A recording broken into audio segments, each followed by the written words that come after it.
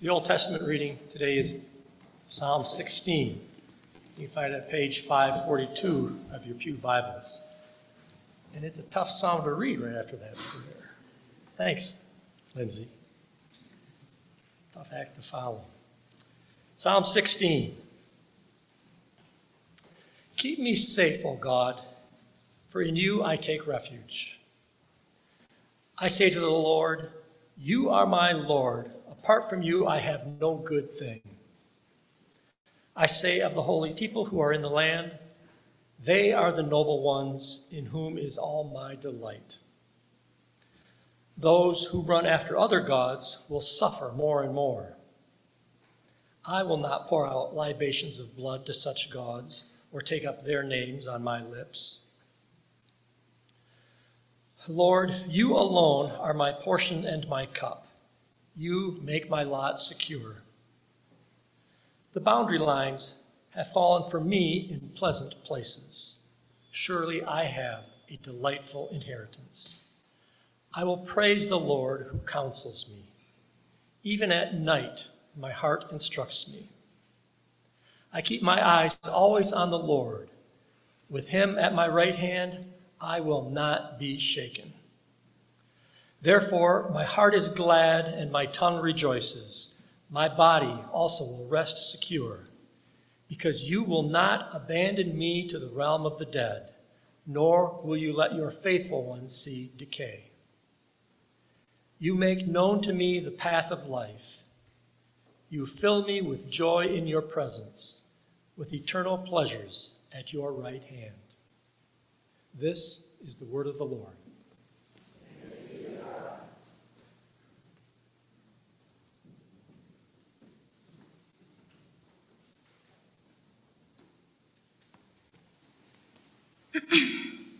Our New Testament reading for this morning comes from the book of John, chapter 20, starting with verse 19 through verse 31. It can be found on page 1088 in your Pew Bible. On the evening of that first day of the week, when the disciples were together, with the doors locked for fear of the Jewish leaders, Jesus came and stood among them and said, "Peace be with you." After he said this, he showed them his hands and his side. The disciples were overjoyed when they saw the Lord. Again, Jesus said, "Peace be with you. As the Father has sent me, I am sending you." And with that, he breathed on them and said, "Receive the Holy Spirit. If you forgive anyone's sins, their sins are forgiven. If you do not forgive them, they are not forgiven." Now Thomas, also known as Didymus, one of the 12, was not with the disciples when Jesus came. So the other disciples told him, "We have seen the Lord." But he said to them, Unless I see the nail marks in his hands and put my finger where his nails were, I put my hand into his side, I will not believe." A week later, his disciples were in the house again, and Thomas was with them. Though the doors were locked, Jesus came and stood among them and said, "Peace be with you." Then he said to Thomas, "Put your finger here, see my hands. Reach out your hand and put it into my side. Stop doubting and believe." Thomas said to him, "My Lord and my God." Then Jesus told him, "Because you have seen me, you have believed. Blessed are those who have not seen and yet have believed." Jesus performed many other signs in the presence of his disciples, which are not recorded in this book. But these are written that you may believe that Jesus is the Messiah, the Son of God, and that by believing you may have life in his name. This is the word of the Lord.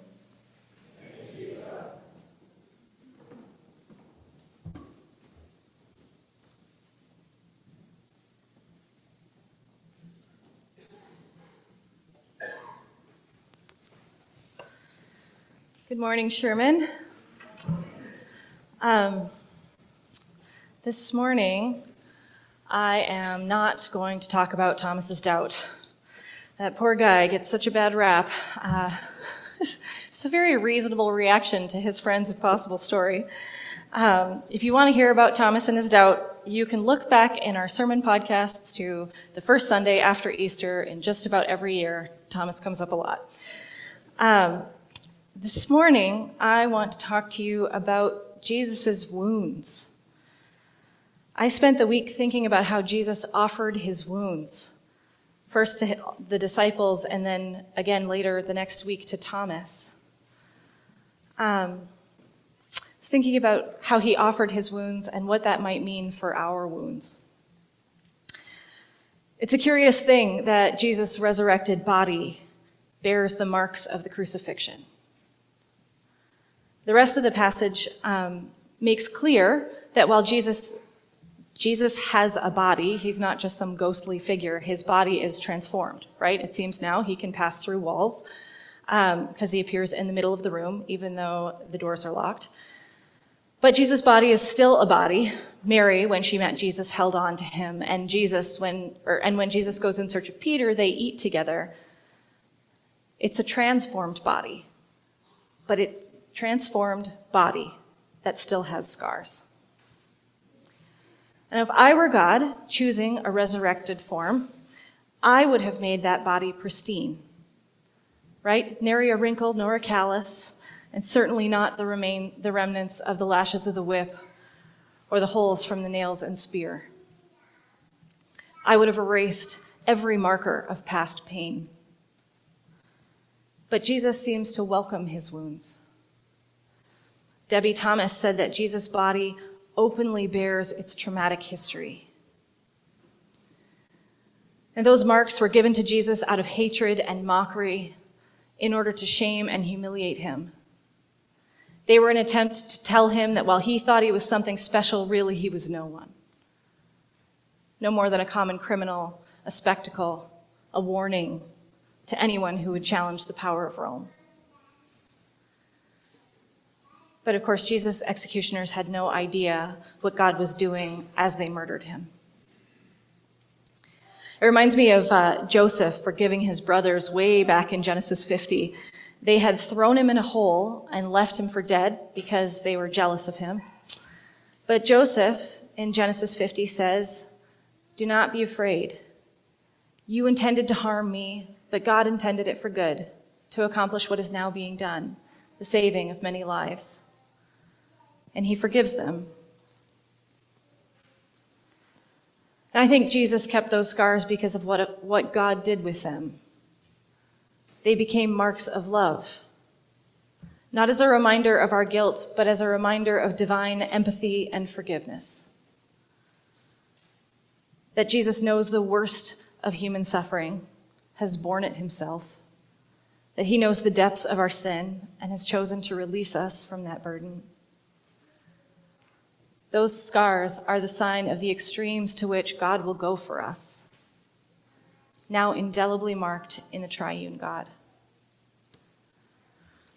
The scars become the way that most of Jesus' disciples recognize him. You know, there are other ways that Jesus makes himself known in the resurrection stories, and each of them significant for their own reasons. Mary recognizes Jesus when he calls her name, Peter by a miraculous catch of fish, and for the disciples on the road to Emmaus, it's in the breaking of the bread. But for the disciples in that room and for Thomas, the clearest marker of who Jesus is not his face and not his voice, but his wounds. Maybe because the best way to see Jesus is to see his love. Now, we can no longer look at Jesus' wounds the way the disciples could. But the body of Christ still bears wounds, both in Jesus' ascended body and also here, in this body of Christ, the gathered church. Are we not wounded? Each one of us.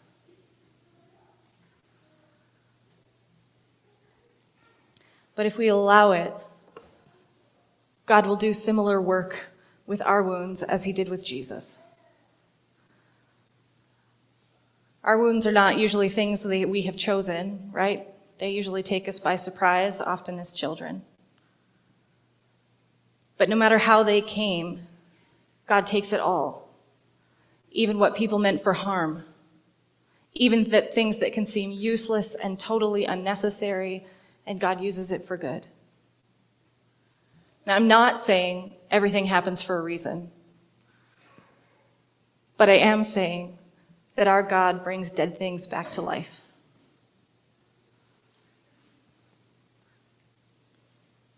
As we struggle through the pain of our wounds, persist in offering them to God.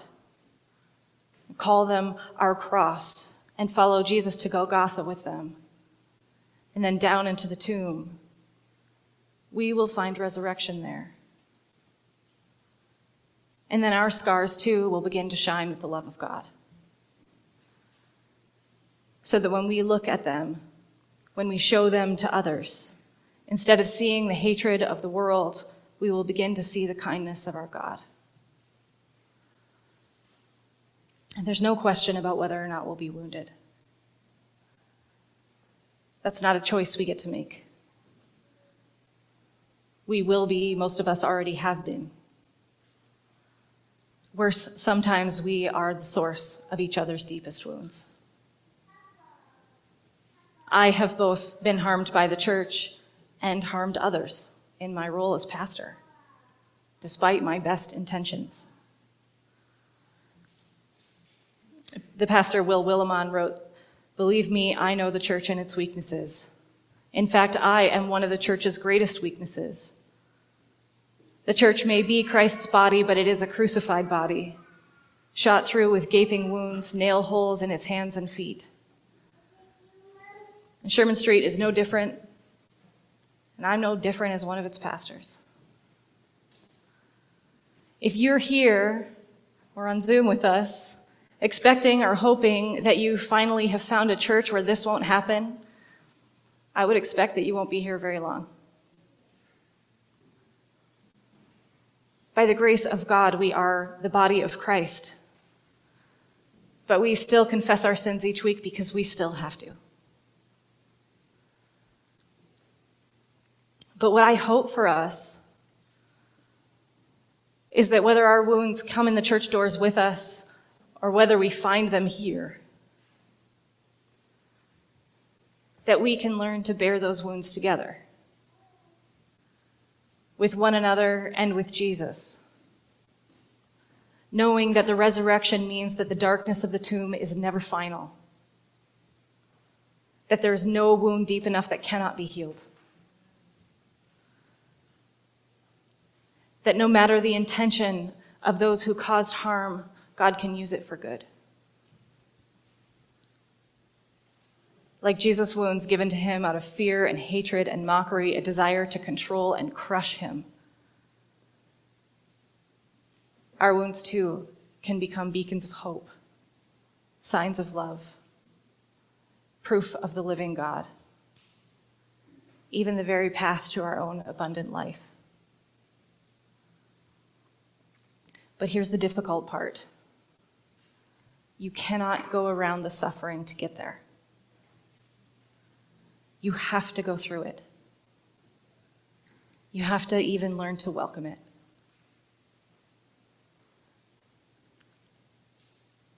If we refuse to suffer the hurt, we will spend our lives pushing that suffering onto other people. Long after the wound has been inflicted, we can still be working hard to resist the pain. And that will only harden and embitter us. We can try to numb out the pain, but that will also take the joy. And God has never asked us to pretend. If we resist the reality of the pain, reality will recede. And we will live with only our shadows plaguing us, even as we, terrified, try with everything we can to hold them at bay. And none of this should be a surprise to Christians, right? We don't believe in avoidance. We believe in resurrection. And to be resurrected, you have to go into the tomb. I've been listening to Beth Moore's memoir lately. if you decide to pick it up, just for that and for what I'm about to say, like, trigger warning. She has had a hard life, including being abused by her father. She mostly spent her time growing up avoiding her past and pushing down the memories, trying to get on with life.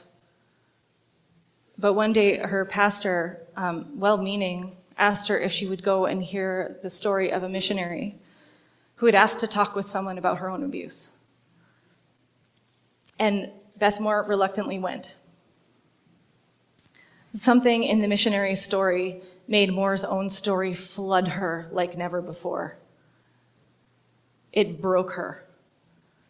She began to have flashbacks. She checked out. She has no memory of the rest of the interaction. No idea if she was helpful or harmful. It's as if she invited someone to touch her wound, not realizing that she wasn't ready for it yet. She hadn't borne all that suffering yet. She hadn't been into the tomb with it, and so the pain was right there waiting for her. She spent the next months flailing in deep grief, just barely able to get through the day, doing what she had to do. But she said that at night, she would fall into the abyss. Sometimes her husband would wake up and find her cowering on the floor behind the chair. But whether she knew it or not at the time, Jesus was right there with her. And eventually, he led the way out. And coming out of that space, she wrote a Bible study called Breaking Free. Now, I haven't looked at it. I have no idea what I think of its content. But it was healing for thousands of women. Her wounds became an offering to God and a sign of God's love for the world. And her story shows so many things. You know, there's a reason why that missionary, people like her, people who have suffered deeply, seek out someone who knows their own wounds when they want to tell their story. Right? There's something about having been wounded that makes us more hospitable. It quiets down all our feelings like we know what's going on and we can fix the situation. But as long as we're resisting the pain, resisting the deaths that our pains require, as Beth Moore was, they do the opposite. They constrict our ability to be open to others. We cannot look at their suffering because we cannot look at our own. But when we have descended with them, which you can do with prayer, in prayer, or with a friend, or with a therapist, and often it takes a long time and it is not nearly a straight path, even our wounds can become a source of healing for the world. Henry Nouwen says that then our wounds become a sign of hope, signs of the promises of God. It shouldn't really be surprising that resurrection is the way to healing. Like, I think we know it even in just like conversations about pain, right? Like when someone is hurting deeply, there are things that help and things that don't. What doesn't help is when someone tries to cheer them up or diminish their pain, try to force them to avoid their own pain, right?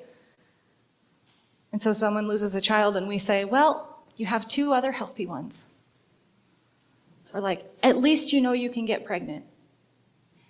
Pretty much anything that starts with at least is a bad idea. You have to let people hurt. They have to go through the darkness. It's the only way out. And often they need someone to go with them. That's what helps. When someone is willing to walk with them into the death of their hope, in the death of their love, and to stay there with them in the mud.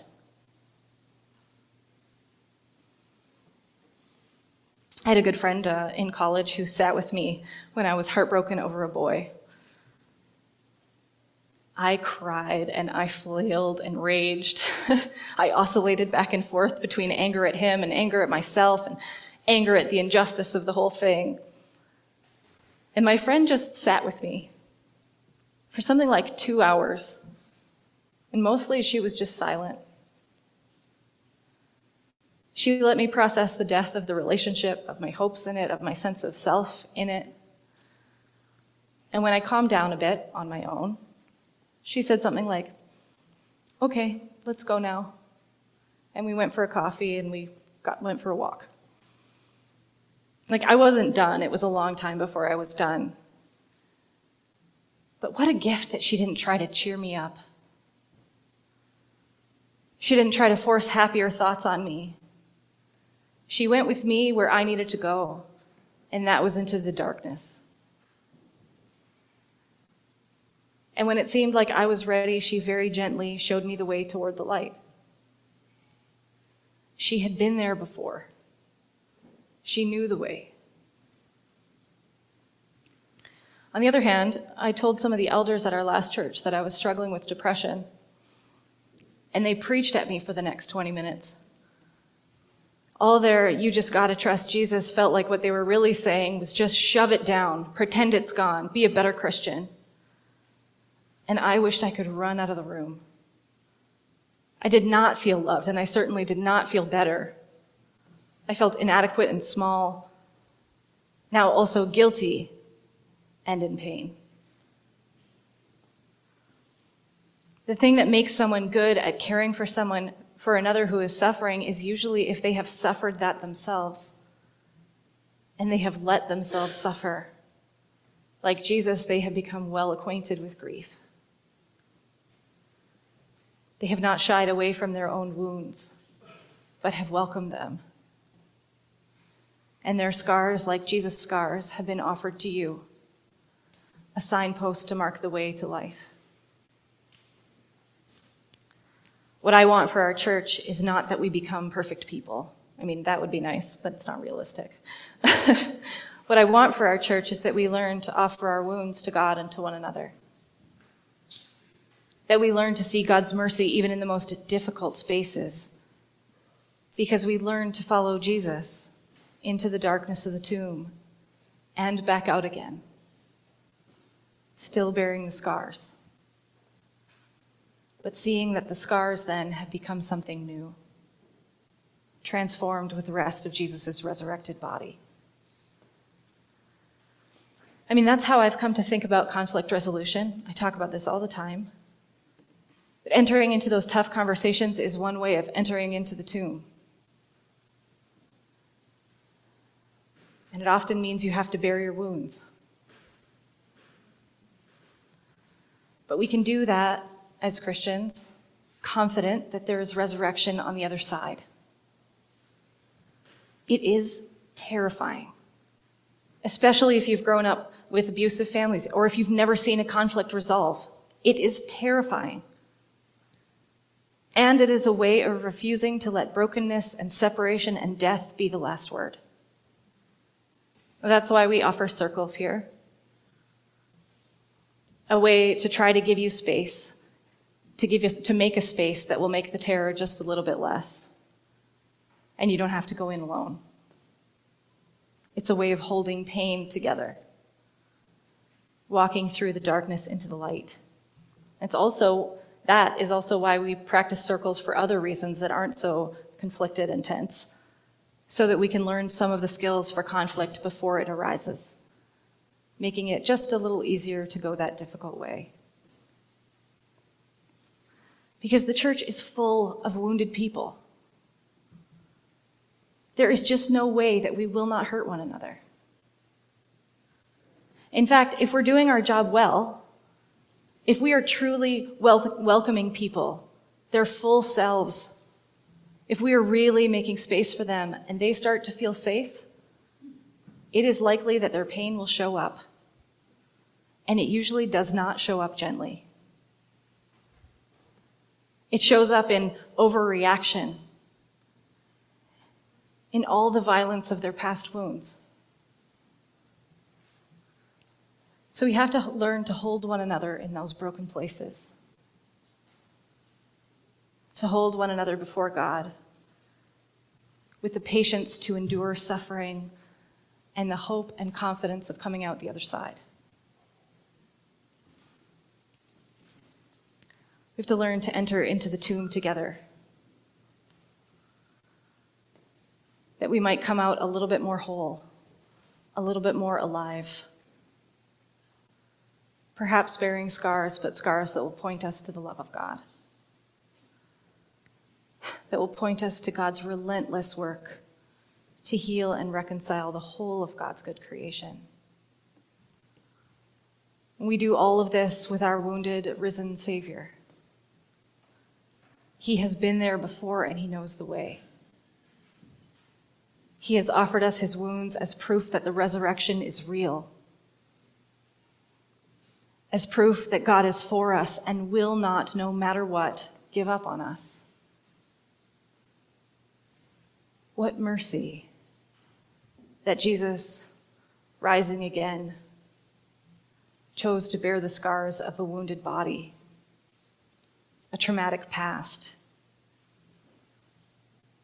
And he chose this wounded body too.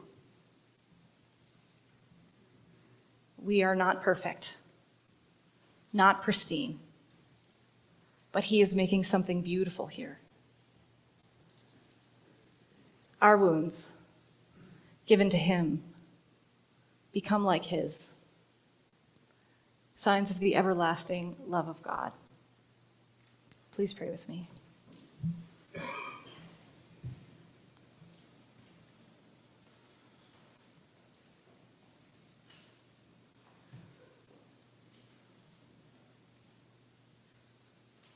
Lord God, for those for whom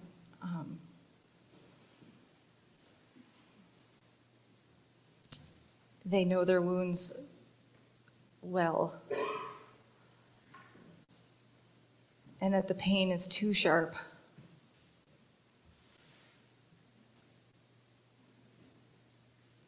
we pray that you would be with them and that we would be with them.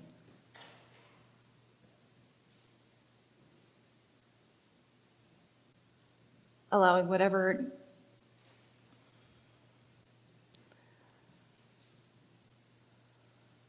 hopes or self-understandings or possible futures or loves, allowing those things to die. And Lord, we pray that we would know through these pains something of your resurrection. You are making all things new. Thanks be to God. In Jesus' name, amen.